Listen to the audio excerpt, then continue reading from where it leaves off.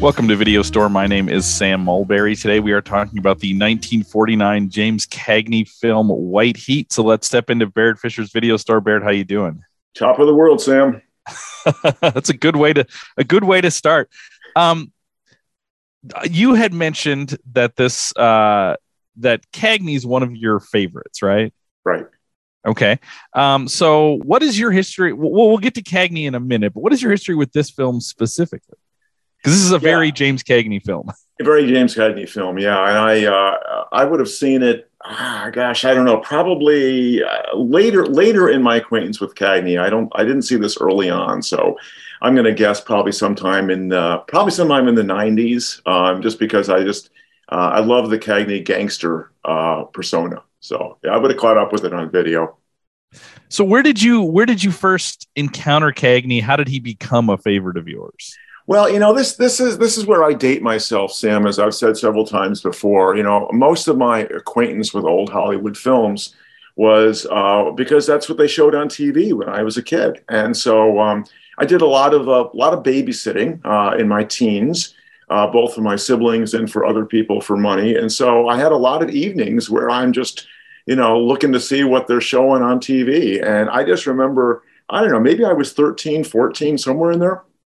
And I just came upon this TV showing of Angels with Dirty Faces. And I had no idea who Jimmy Cagney was. I barely knew anything about gangster films. And I was just completely entranced. And I guess that for me, there's something about Cagney's energy. There's something about, especially in that film, he's got some signature lines that he gives. I don't know. It just drew me in a way that I don't think any very few films had before that. Yeah, it's interesting. You said energy, because I wrote 3 words down that make me feel like he's unique in a kind of way. And one of the words I wrote was energy. He is on a different level than everybody else in this movie. When he's in scenes in this movie, there is a kind of energy that isn't in any. And I like other parts of this movie, but he is a force of nature. The other things I wrote were his physicality. There's something about even the shape of his body. He seems like, I assume he's a small person. He seems physically not to be a very large person, but built like, but there's something thick about his body, and there's something intimidating about him, even though he's little. And then oddly, I wrote his head. I think he must have a very large head, which I think a lot of that's sort of the shape of a movie star, especially a male movie star, is they're often not very large, but their heads are very big. He's got a very big, distinct, blocky head and great like curly hair. There's something just about the way he looks and what he does with his face, the way he scrunches his face, like he's acting with every every nerve in his body, I feel like, is part of the performance. That's a great way to characterize him. He's expressive in every way. He's vocally expressive. As you said, he's physically expressive. He's facially expressive. He was very athletic, as you know. He got his start in vaudeville. Great dancer and singer. But also, he was a decent athlete. He was a good boxer. In fact, he wanted to go into boxing professionally, but his mother didn't want him to do that. I totally believe that looking at him. Oh, yeah. And as well as he played baseball as well. So, yeah, very, very athletic. No formal training in acting whatsoever. Just kind of fell into it. He had evidently almost a photographic memory. And so he was able to learn his lines really, really easily. He was like he was born a consummate professional. It's just amazing. So where does this movie, and I read quite a bit about this, but where does this movie fit into Cagney's career? Like, who was he in 1949? Yeah, so Cagney's career, his rise to stardom was with Warner Brothers in the 1930s, and he made a total of 10 gangster films for them in the 1930s, and that really became kind of his signature role. He was a big box office star. By the end of the 1930s, he was surpassed only by Gary Cooper in terms of earnings. And by the end of the 1930s, he was kind of itching to break out of those stereotypical roles. He had played a few he was a great comic actor. He played some comic roles. And of course, he was George M. Cohan in 1942, Yankee Doodle Dandy, for which he got an Academy Award. And so he really spent the 40s trying to, not playing any gangster roles, really trying to expand his repertoire. He was capable of so much. His brother had formed a production company, and then they basically worked with Universal Studios to make productions, but they weren't doing particularly well. And Cagney kind of needed, to be frank, he kind of needed to come back. And so Warner Brothers, he went back to Warner Brothers for White Heat, which would have been his first gangster film in 10 years. And it really was his last, but it really was a kind of deliberate return for him, although it's a very different kind of gangster that he plays in White Heat than he played in the 30s. Yeah, I believe the quote from his is he did it for a 5-letter word that starts with M and ends in Y. Was why, because it seemed like there was tension between from Cagney towards Warner's and from Warner's towards Cagney with this movie. So they were not necessarily partners that wanted to be partners, but in spite of that, came up or made this film. I will say my history with James Cagney is probably close to what he would want, which is if this makes you feel better, also encountered him randomly watching TV. As a kid, I stumbled across Yankee Doodle Dandy right when it was starting. It was on TMC or something like that. And I was like, what is this? And my brother and I were watching, was drawn in. And that was for a long time my only experience with Cagney. So I always thought of him as like a song and dance man, because he's great in that movie. That is a phenomenal performance.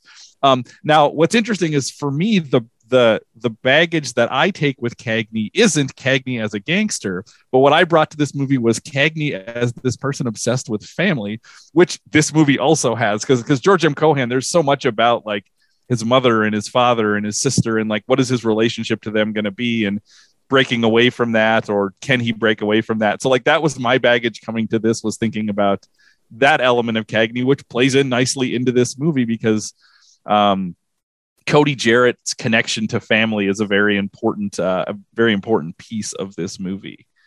And but yeah, before I let this slip away, Sam, just kind of back to Cagney's relationship to Warner Brothers. Warner Brothers was one of the studios that had no pretensions to being artistic.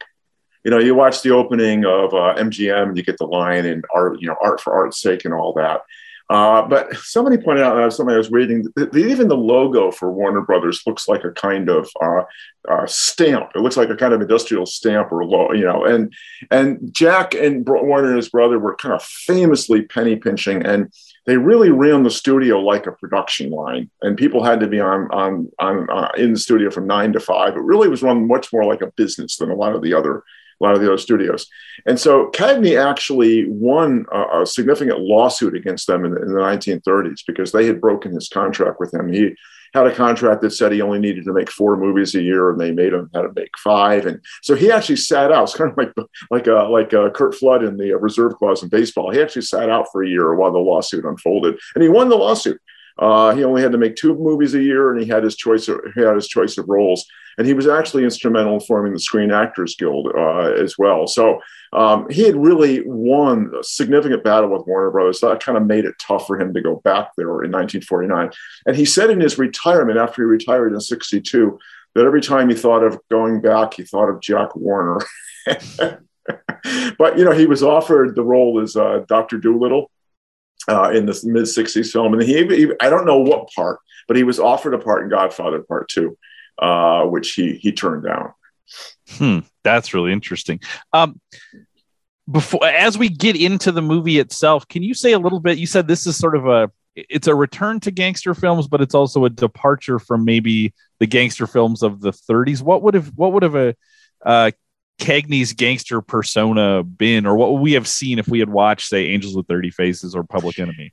Yeah, the persona of the 30s gangster was very much it was a socioeconomic indictment of crime. So typically, the 1930s gangster is a product of his environment, and so the reason why he's turned out bad or badly is because of his upbringing and various kind of social forces. So in Angels with Dirty Faces, in fact, early on in the film, you have Cagney and Pat O'Brien, with whom he made 9 films. They're trying to escape from the police, and one of them gets away and one of them doesn't. And as a result, one of them becomes a gangster and the other becomes a priest. So there's a strong emphasis on kind of environment as destiny. And also, as we saw with Scarface, a very strong effort to demythologize the gangster. So at the end of Angels Dirty Faces, Rocky, played by Cagney, famously goes to the electric chair as a coward. Or when he dies as Tom Powers in The Public Enemy, he collapses into the gutter and says, I ain't so tough. Or you used to be a big shot at the end of the Roaring Twenties. So there's this effort to say, the criminal is formed by these social forces, and let's not forget that crime doesn't pay, they get it in the end. Cody Jarrett is a totally different animal in that respect. He's a psychopath or a sociopath. And this, of course, reflects, as you go into the 40s, it reflects the Freudian influence on films. So he's shaped by his relationship to his mother. He has these episodes with headaches that are both physical and psychological. And he's not been made by society. He's been made, you might say, by his genes. Yes, his mother is an upbringing influence, but it's also a psychological fixation. And there's no effort at the end of this film to condemn him, at least not at a social level. It's like he's not symptomatic of a social problem. He is very much kind of an individual. One of the really, really interesting comments on the film that I read says that in some ways, the film has a lot of similarity to the Universal Studios horror films. And compare the end of White Heat with the end of Frankenstein. And it's almost as though Cody Jarrett is a monster and he roams the countryside at large. And ultimately he has to be reeled in. But as with the monster, you feel both antipathy, but at the same time, a kind of sympathy. And that's what I found really powerful about this character, right? I mean, Cody Jarrett's a terrible, terrible person, but I kind of like him. He's fascinating at the same time. Yeah, no, and part of it is Cagney's very charismatic. I mean, you buy that he starts this movie with one gang, and while in prison, constructs a whole new gang. Like when they're doing jobs at the end, that's none of the guys from the beginning. Like that's a whole new thing he puts together. I think the monster movie thing is really. I think that's a really good point. There's definitely moments in this movie, especially kind of in the middle of the movie when Verna is trying to escape from Big Ed, and that just feels like a horror movie, and she encounters the monster, and we have to see her, deal with how do I wrestle with the monster in both physical and mental and psychological and story ways. Like there is definitely a moment in here where it just feels like a horror movie. And I think there are moments when it feels a bit like a noir as well. Certainly a lot of the ways those scenes are shot, but also she's a kind of a femme fatale, or you could argue the mother is a femme fatale as well. So as we jump into this movie, I just need to say one of the things that struck me right away, that told me that this was going to be a little something different from what I think of as a gangster movie, is the opening shots that appear under the credits. I honestly thought I started the wrong movie. I was like, is this a Western? Because like all of a sudden it's like we're not in an urban set. We're not in New York or Chicago where I'm used to seeing these things. And I'm seeing kind of like Western desert stuff. And I thought, I honestly thought that I start the wrong movie, which is great. So there is this kind of sense of like, okay, this is going to be different. And there was a really great. Did you read the Matt Zoller Seitz article on Roger Ebert? He talked a lot about how this movie, without yelling it at you, is this very post-war American movie, that it's about gangsters who are kind of still being 1930s gangsters, thinking about it that way, but they're out of time. And especially so much of this movie is about.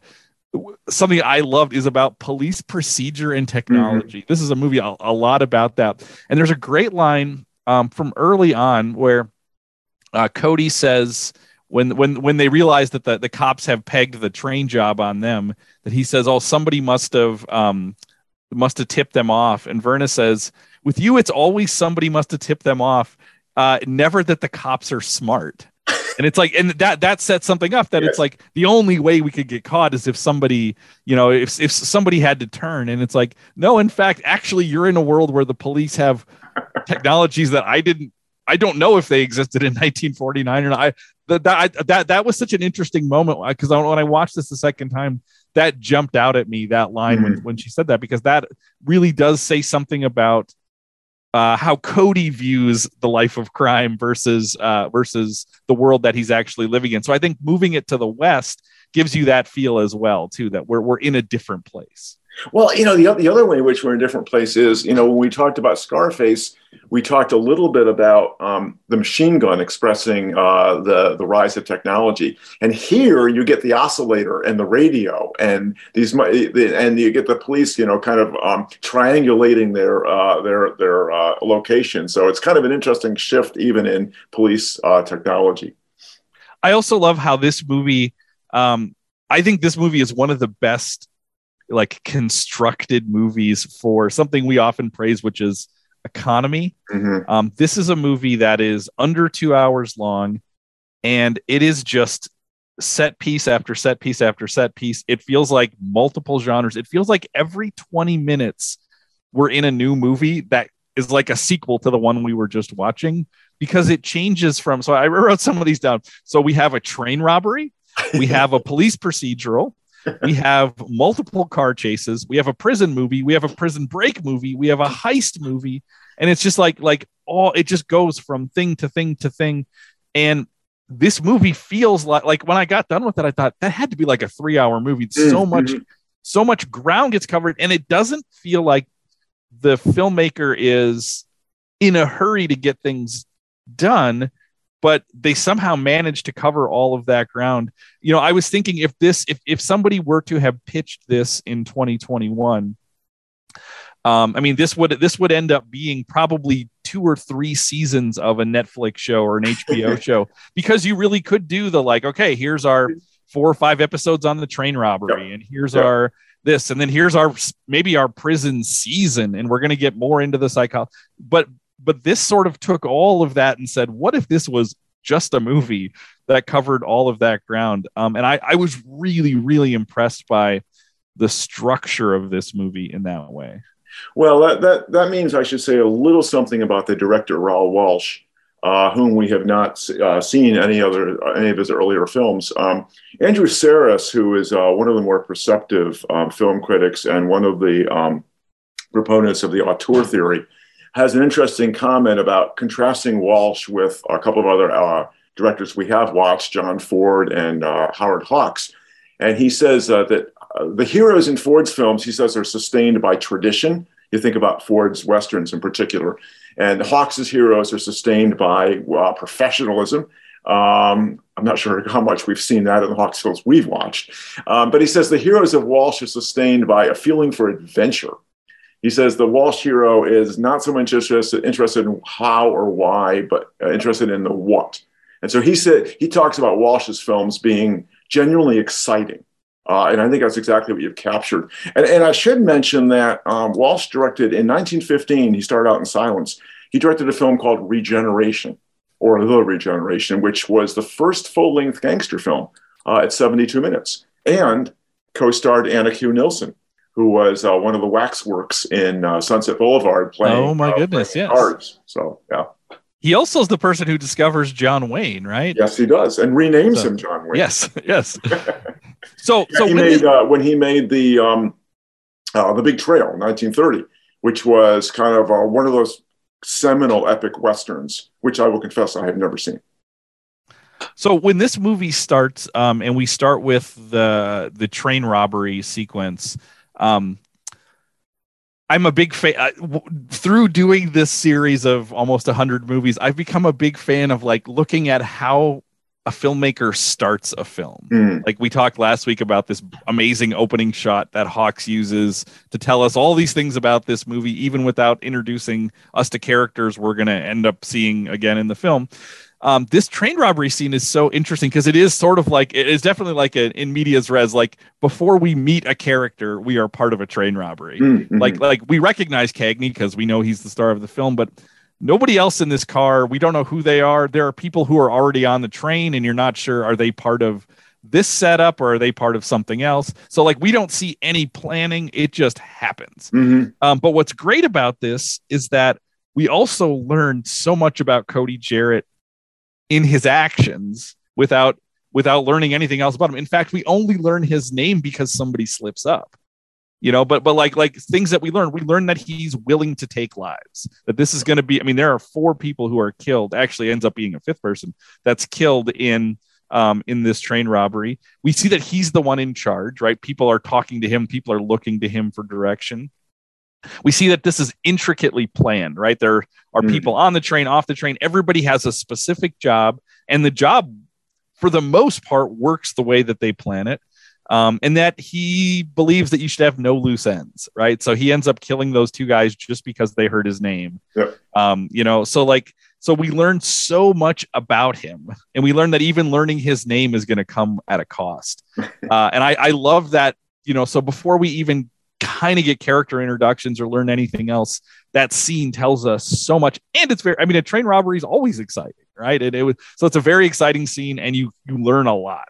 It's also a train robbery scene that all includes a car chase, if you want to think about it that way, because you've got the car chasing after the train. So he kind of throws everything he can into it.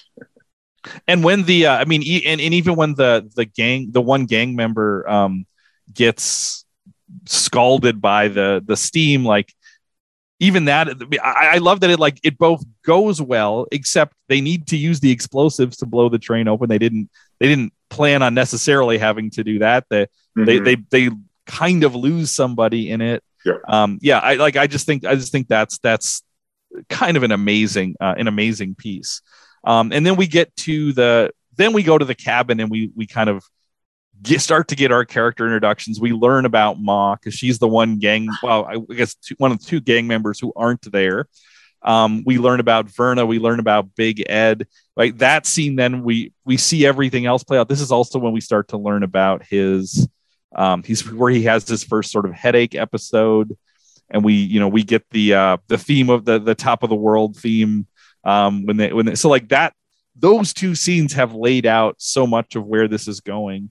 I found the character of Ma Jarrett so fascinating, because at first you don't necessarily, it was interesting because I was thinking about the mother in Scarface, how she is like completely opposed to what her son is doing and wants to keep people away from it. And, and in that first scene, you're like, oh, Ma is supportive of what he's doing. She's part of it. And increasingly when they go into the other room, when he has this episode, you start to think, maybe she's the one in charge, actually. And as the movie goes on, you start to feel more and more like, oh, she's what's holding this together. I find that character really fascinating. That also reminds me, too, of another difference in the 30s films, Sam, because, in Scarface and Little Caesar, and to a certain extent, Public Enemy, you get these characters who are, the gangsters are either immigrants themselves or the children of immigrants. And so you get a little bit of a xenophobic flavor. It's like part of the reason why these people are lawless is because they are from another country, and you get that explicitly in Scarface. But here, Cody and his mother are, as far as we can tell, completely American, and there's nothing about them that suggests that somehow they're bringing in some kind of a foreign influence, but they are simply homegrown killers. And in that cabin scene, we also see. We learn a little bit about Verna. We get one of my favorite lines from the movie that's both a great line and it tells you something about Cody. It tells you that Cody understands. He understands Big Ed. Big Ed is not going to be a surprise to him. So he says, if I turn my back long enough for Big Ed to put a hole in my head, I'd have a hole in my head, which is just a really, really good line. But it does sort of say like, okay, there's going to be tension within the gang and probably a double cross in the gang, but you also know Cody already knows that. So he's also strategically already out ahead of it by calling it out in front of Ed, to just be like, Ed's a guy with ideas. He's going to take his shot, and to just say it in front of everyone is pretty amazing.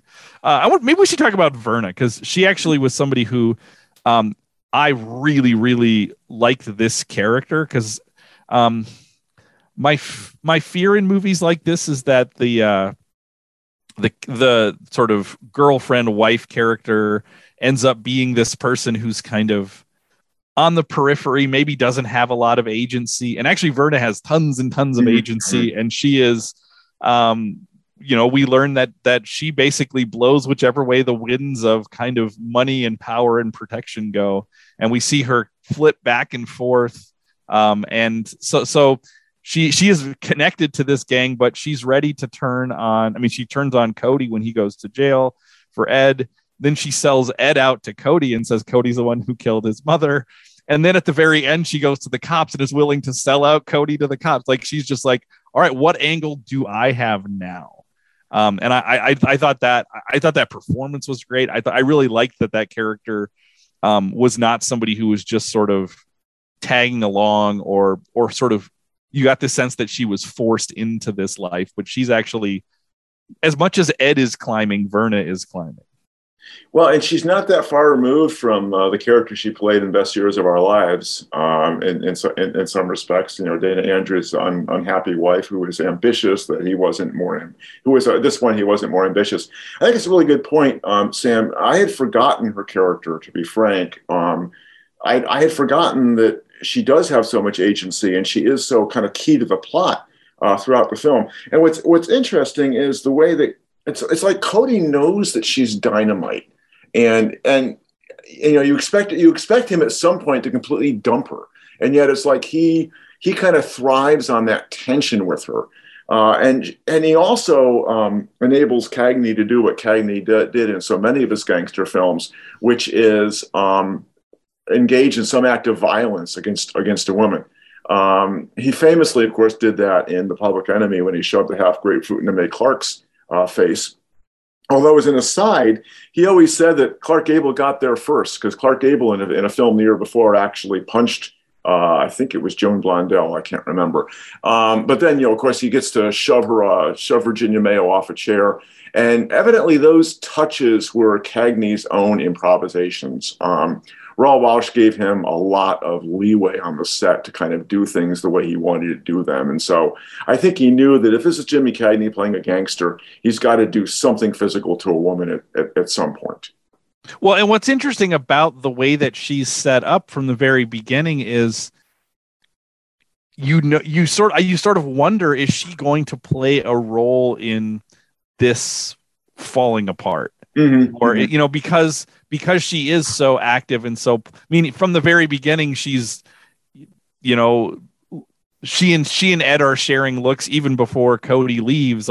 So there is this sense of like, what is the role that she's going to play in this? And then when you get to the very end, she kind of doesn't really actually factor into it, which is why like you said, you could forget about that character, because his downfall isn't through her.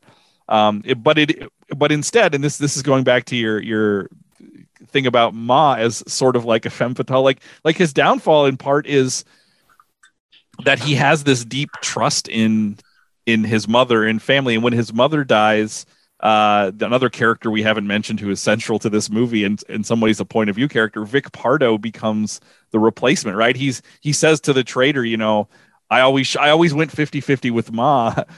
It's sort of like Vic is family now. And it's like, oh, wow, he has replaced somebody he actually could trust with the first person he could find. I mean, it's sort of like Pardo's like a rebound from his mother dying. And it's like, okay, this is the next closest person I can trust. So I'm going to put all the trust that I put in my mother, I'm putting in him. And that is actually part of his downfall, is like how he needs that other person. Yeah, well, and Pardo is quite explicitly the surrogate for his mother when he eases his pain after his headache attack on the floor, and make sure, as Ma did, make sure that other people don't see him exposing this moment of weakness. I think that's what really seals the deal for him. That's where Pardo becomes Mom. Yeah. So partway through this movie, I feel like the point of view character shifts, where, early in the movie, this is about Cody Jarrett. You get some of the like cop scenes or the T-Men scenes, and it's sort of like with Scarface. I was sort of wondering, like, well, how much are the cops going to factor into this? And then it really becomes, the middle chunk of this movie becomes a mole in prison movie where Pardo's the main character. He's who you're seeing this through. So it's like you're getting a little bit more distant view of Cody. You're getting Cody through Pardo rather than like pure Cody that you're getting at the beginning. And I thought that switch was handled elegantly. And like, was really effective. So then when you get to the end, you actually have Pardo Fallon shooting at Cody. The fact that he's the one who they give the rifle to, and it's like, wait, these are my two main characters, and now they're who I've seen as deeply connected, and now they're kind of one-on-one enemies at that point. Well, and what's really interesting about the way they handle the Pardo character is, I mean, it's really intricate when you think about it, because one of the other ways in which Pardo begins to develop an attraction for Cody is when he gets involved in the fight. So he won't be recognized by the Khan who knows him. So, right, I mean, that's you might say that's simply serendipitous, and yet it helps play into his scheme. And then later on, of course, when he is exposed, I mean, I love the tension that's created, right? Because once you know that guy's driving the truck, you know that at some point he's going to finger Pardo, but you don't know when or how. And they wait a long time. I think it's brilliant the way. And then you think, oh, maybe he's going to get away with it. Maybe he's not going to get recognized. So so the way that extra tension, so it's kind of like you kind of have this plot arc within the larger plot arc. And I think what you also end up with is a kind of a double loyalty, because obviously, he's on the side of right and all that. So you're rooting for Pardo, but you've also got this fascination with Cody, and you're kind of rooting for him, and you know that he's not going to win because it's a gangster film, but at the same time you just are really curious about how it's ultimately gonna play out. Well, and I love the scene where when Pardo is in solitary and they go through his mail and they put the picture up, and so it's one of those, it's a moment where you're in Pardo's point of view sort of, but they pull you out of it when he's in solitary, and he comes in and a thing he doesn't. What that picture is, and he doesn't. And then there's the great moment when Cody says, "Your plan failed, Pardo," and you can see this moment of like, "Oh no!" And he's like, "Well, you still need to get your shots," and you realize like, "Oh, all of this is like unspoken tension about did they catch him at that point?" So one of the things that a word that I've used already that I love about this movie, which again baffles me because it is this economical movie that moves very quickly, but it seems like Raoul Walsh is very interested not just in showing you cops and robbers, but like actually getting into the procedure of it. I mean, the fact that when they have the slow car chase with Ma Jarrett, like I didn't know that was like I've never seen that before in a movie where they're communicating three cars. So it's like, how do we follow this person without having them know? And they're communicating the roads and they're mapping it out, so it's like low tech, high tech. Yeah. I like that procedure is interesting. You learn about the technologies a little bit. So like, I love that they get there's clearly the fingerprint database in Washington, and they have the teletype machine that they're constantly getting information from, which is sort of showing you like, here's what the police have versus what Cody has, or even Cody's aware of, or the spectrograph with, that they're getting into dirt samples. And it's just like they see the cops see. And so this is in some ways, maybe, pro, U.S. law enforcement propaganda. It's like, look at all the stuff we have. Somebody's never going to get away. And then the pinnacle of this is the oscillator scene where you actually watch them go through, I think 4 or 5 different times of sending in coordinates and watching these guys graph it out. I mean, this is telling you like, look at how competent the federal law enforcement is. Like, they are going to get their guy. I love that. Yeah, it reminds me, if you recall, there's the similar kind of procedural scene at the end of La Samurai as well, where you have the police with their combination. I mean, it's kind of a combination of digital and analog technology at the same time, or mechanical and physical. So you've got the oscillator, but then you've got the guys with the big board, actually kind of mapping out or doing the actual triangulation. So, and I love the as you mentioned, the slow chase scene with Ma. First of all, I mean, Ma, from my earlier memory of the film, I expected to much more deeply dislike Ma, but I really found her kind of fascinating. And she's so she's so canny, and yet she doesn't notice a very simple trick, right? When they put the little flag on the bumper, she doesn't notice that. But you're right. That scene is so fascinating because I didn't know it's like a football play, or a basketball play mapped out. I'm car B, you're A, you're C, and now A takes C's position and B takes A's position. That in itself was just kind of fascinating to watch. In addition to the idea of a low speed car chase, which is really cool. Yeah, and actually, I'm glad you brought up La Samurai, because the other piece that this movie has, and I feel like that does it as well, is like it actually shows how the criminals go about their stuff too. Mm-hmm. One of my favorite and most indelible scenes in La Samurai is the big chain of keys that he has as he's slowly figuring out what key will start the car and that stuff. So this movie has all kinds of Jarrett procedural stuff too. So, the idea of killing witnesses, the idea of like what they do with the guy who's all bandaged up, like he has this plan about how can we keep things clean. You have not one, but two fully laid out prison break plans. Mm-hmm. I mean, like I love a prison break, and the fact that they sell you on one idea and then they actually do we're gonna use the gun and go that way. But Cody has a plan for that, and you could watch this and be like, oh, I get how you could get out of prison. Like it seems to work.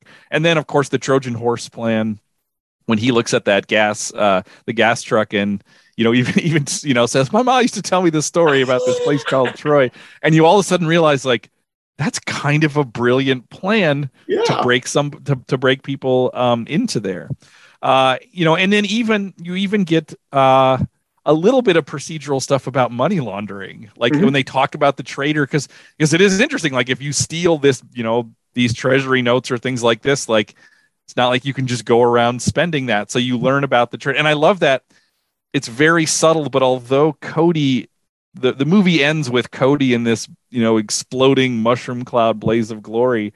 If you pay attention to the cops, they're not really after Cody. They're after the traitor. This whole thing is about how do we get to the guy who's fencing the money, who's cleaning the money in Europe. And so that happens off camera. Like Fallon offhandedly remarks, here's where you can find the guy you're looking for.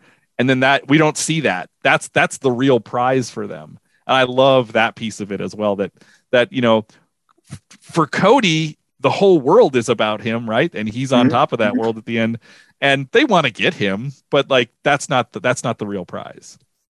The actor who plays the traitor, his name is escaping me right now, but he shows up the next year in Sunset Boulevard as Sheldrake, the studio executive who won't produce William Holden's screenplay. So I just loved. He's a character actor. I really enjoy whenever he shows up. Yeah, I'm going to also say something about the prison break scene. I love I just, again, it's the intricate plotting. The police have got it all set up. They're going to catch him. And so, because they think the break is all set, and then the break doesn't happen, and then the break does happen. It's like the movie keeps playing with the various times when you think, it's not going to end because it's got 20 more minutes to go, but you could see how in terms of plot, it could be ending, and yet they somehow managed not to end it with a plot twist that makes it even more interesting to drive it forward. So I just love the fact that, he's breaking out. No, he's not breaking out. We'll call it off. Hey, wait a minute. He just broke out. I think that's great plotting. Right. Because you see how nimble the police are to say, okay, well now we're going to do this. We're going to get all these things in. Another thing that I love is how this movie seeds little things early, like it seeds the idea of Beau Creel from the very beginning, and then you think it pays off at the infirmary, and then it really pays off. Like I didn't expect another return of Beau Creel. Yes. I thought we already had played that part out, or the idea that when they're in the workshop and the one guy brings the warden's radio to Pardo, and you learn like, oh, he's good with radios. And then later, when they're talking about the oscillator, one of the other cops says, oh, you could make this out of your bedside radio, which is then later Verna has a broken radio, and so that gives him the opportunity. But the part I love is we see him putting that radio in there. What I can assume he also does that night is breaks the radiator on the truck. because the Yes. plan doesn't work, but you don't see that part. You have to surmise that yourself to say, how did he know that was going to happen? It's like, well, clearly he emptied the radiator or did something so that they would have to stop so that he could leave the message. Yeah. And even the thing he says, about like, he makes the crack about how dirty the restroom is to try to get the guy in there to look at the message. And yeah, like, I just love other movies would show you that stuff. And it's all there, but you have to kind of figure some of that stuff out. You want to talk about this movie has a big ending set piece as well, which sort of ties the pieces together. Now, again, in terms of economy, what blew me away about this was they're getting to that heist at the end, which is very exciting. And I looked at the runtime that was left, and there was about 14 minutes left. And I thought they're going to do all of this in 14 minutes, and it doesn't feel like they speed through it. But again, all of that happens very, very, very quickly. So, we end with this, Cody blowing himself up, right. And delivering the promise, the sort of top of the world, which is, I guess I didn't know that was from this movie, but that's a famous movie line. So it's one of those things where it's like, oh, I now see it in context, what that meant. But then you end with like this mushroom cloud imagery as well. Again, putting this in, sort of maybe speaking to kind of anxieties of the post-war world, in terms of things like that as well. Yeah, I think it's one of the earliest films I can think of that did that. It's a motif that shows up again in one of my favorite noirs, Kiss Me Deadly, which also has a kind of atomic explosion at the end, which is really kind of it's kind of a nice way of capturing the notion of Cody as kind of a larger than life character. Like, when his self-immolation is also a reference to violence on a much larger scale. I don't think that makes him necessarily symbolic, but it does kind of capture the sense of he's bigger than life. And it actually requires this. I have no idea how they shot these explosions, but it requires this kind of large scale destruction to actually finally take him down. And it's also as though you've got to be sure he's really dead. Otherwise he's the kind of monster that might come crawling out of the wreckage. Well, it's interesting you say the bigger than life part, because another thing I thought about watching this is, and this is maybe a weird overstatement, is that especially by the end of the movie, Cody reminds me of like I'm watching a Batman villain, but not in a Batman movie. Like he actually in some ways reminds me of when Jack Nicholson plays the Joker in Tim Burton's Batman. And I just thought, partially I thought, Cagney would have made a great supervillain. Like he has just this kind of manic energy at the end as well. So I think to your point, like, that explosion, is part of like that seems like what you would see at the end, not of a cops and robbers movie, but at the end of like a, how do we take out the supervillain kind of feeling. So it definitely reminded me of that. And I also think it's worth commenting again on Cagney, the actor, that he was so adroit that he could equally play villains and heroes. And he had no trouble playing kind of that full spectrum. And there's not a lot of actors that can really do that you would accept in almost any role. And I think about Cagney's career, and he really played almost any possible role and did it well. I do want to mention, just as a quick aside, another one of his really great later films is where he plays Lon Chaney, Man of a Thousand Faces. And he's wonderful in that. And he, as the film suggests, he actually had kind of a physical resemblance to Lon Chaney, and he actually goes through all these sort of different versions of the characters that Chaney plays. And it really is a kind of miniaturization of Cagney's career. Okay, I have one last question I want to ask you that's maybe unanswerable, but before we get to that, are there other things you want to talk about with this movie? Well, yeah, there's one kind of big hole that we haven't really talked about, or one big element of the film, and that is if the closing scene is famous, so too is the scene in the prison mess hall when Cody gets the news of Ma's death, and evidently the way I read about it is there were like 300 extras in the scene, and they didn't know what Cagney was going to do. And they were evidently truly terrified by his outburst. And he said he was inspired for that scene by two different memories. One was he had visited an asylum for the criminally insane on Ward's Island when he was a boy. And he remembered what he called the shrieks and the screams of those who were under restraint. And also his father, when his father was drunk, he would also make those kinds of sounds. So he sort of channeled those things into the scene. And that is probably one of, if you had to put together 5 or 6 most famous Jimmy Cagney scenes, that would be definitely one of them. Well, and what's great about that scene is by the end of it, as they're dragging him away, he has become a very small child, crying, I just want to go. I just want to get out of here. Yes. And it reminds you of the fact that, again, part of his like criminal brilliance is he's the one who put himself in prison, and there is just this sense of like that is such a pure statement of emotion. And I mean, childlike in the fact of its sort of purity of just like, I just don't want to be here anymore. And what he's really saying, because he just found out his mother died, is like, he's saying, I just want to be home again with Ma. That's what he wants. Yes. And the way he delivers that, like he transforms multiple times in that scene as it's going through. And yeah, I just think it's just a brilliant, brilliant performance.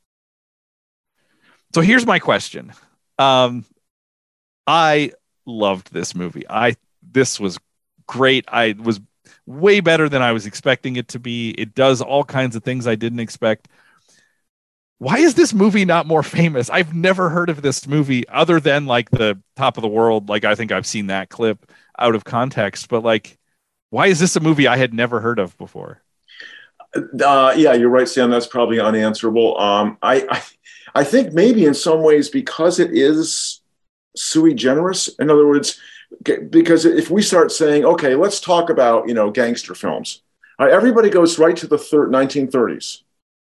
And then you might go to the 1970s and you go to Coppola and Scorsese. And I think this film the way that it stands alone, I think in a way maybe makes people a little bit forget about it. So you might get at this film the way we got at it, which is let's watch a Jimmy Cagney film.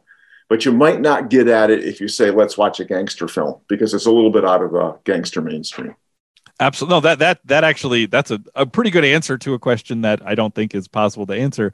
But this is the kind of movie that I would recommend to somebody, especially if there was somebody who was interested in a crime film, or a kind of cops and robbers film, and be like, well, this is a really great one. Or somebody who, like me, encountered Cagney through something like Yankee Doodle Dandy, and if they like that, I said, just wait, you want to see this guy do something totally different, you got to see this, because I actually love pairing those two movies together. Yankee Doodle Dandy is one of my favorite it's probably one of my favorite musicals, because it's a diegetic musical in part. It's about a performer, so the music is not, they don't break into music numbers as much as this is a guy who breaks into music numbers. So I've always been mesmerized by that performance, by the way he ages in that performance over the course of it. And by the way, it is also World War II propaganda. Yep. Really fantastic. I mean, he ends up sitting with Roosevelt at the end. I love that movie. And I think as a Cagney double feature, those two, that and White Heat, would fit so nicely together because they're so different. And George M. Cohan loved the film and complimented Cagney on it after watching it. So, okay, Sam, before we go, I got to mention one more favorite scene. Maybe it's an anticlimax, but I just love this scene because it seems to me it just expresses everything about what makes Cody Jarrett / Jimmy Cagney attractive and repulsive at the same time as a character. It's the scene where he's got Roy Parker in the trunk of the car. And you think, has he forgotten about Roy Parker in the trunk of the car? And you hear Roy Parker shouting, and Cody goes over, he says, "Stuffy, huh?" And he's munching on the chicken wing. I love that. Yes. He says, "I'll give you a little air." And then he ventilates him with bullets and walks away, chomping on the chicken wing. To me, that just expresses so much the way, as one writer about the film said, the way that Cagney turns screen violence into a macabre charisma. Mm-hmm. And to me, that is Cagney all over. So, well, it's a great visualization of revenge as a dish best served cold, because he brought that guy, he got that guy out of his cell, broke him out of prison so that he could then later shoot him in that trunk, you know? So revenge is a dish best served cold, and it's a great side to a chicken wing is what we've learned. Exactly. All right. So what do you have for us next week? Well, okay, Sam. So, a couple of weeks ago, we celebrated the 50th anniversary of Godfather. So I thought to myself, well, let's dig a little deeper. Let's do a 100th anniversary. So 2022 is the 100th anniversary of the great German silent horror film Nosferatu, which is actually being shown across the world right now in a restored version. So I would like to go back to 1922 and watch Nosferatu, one of the great horror films.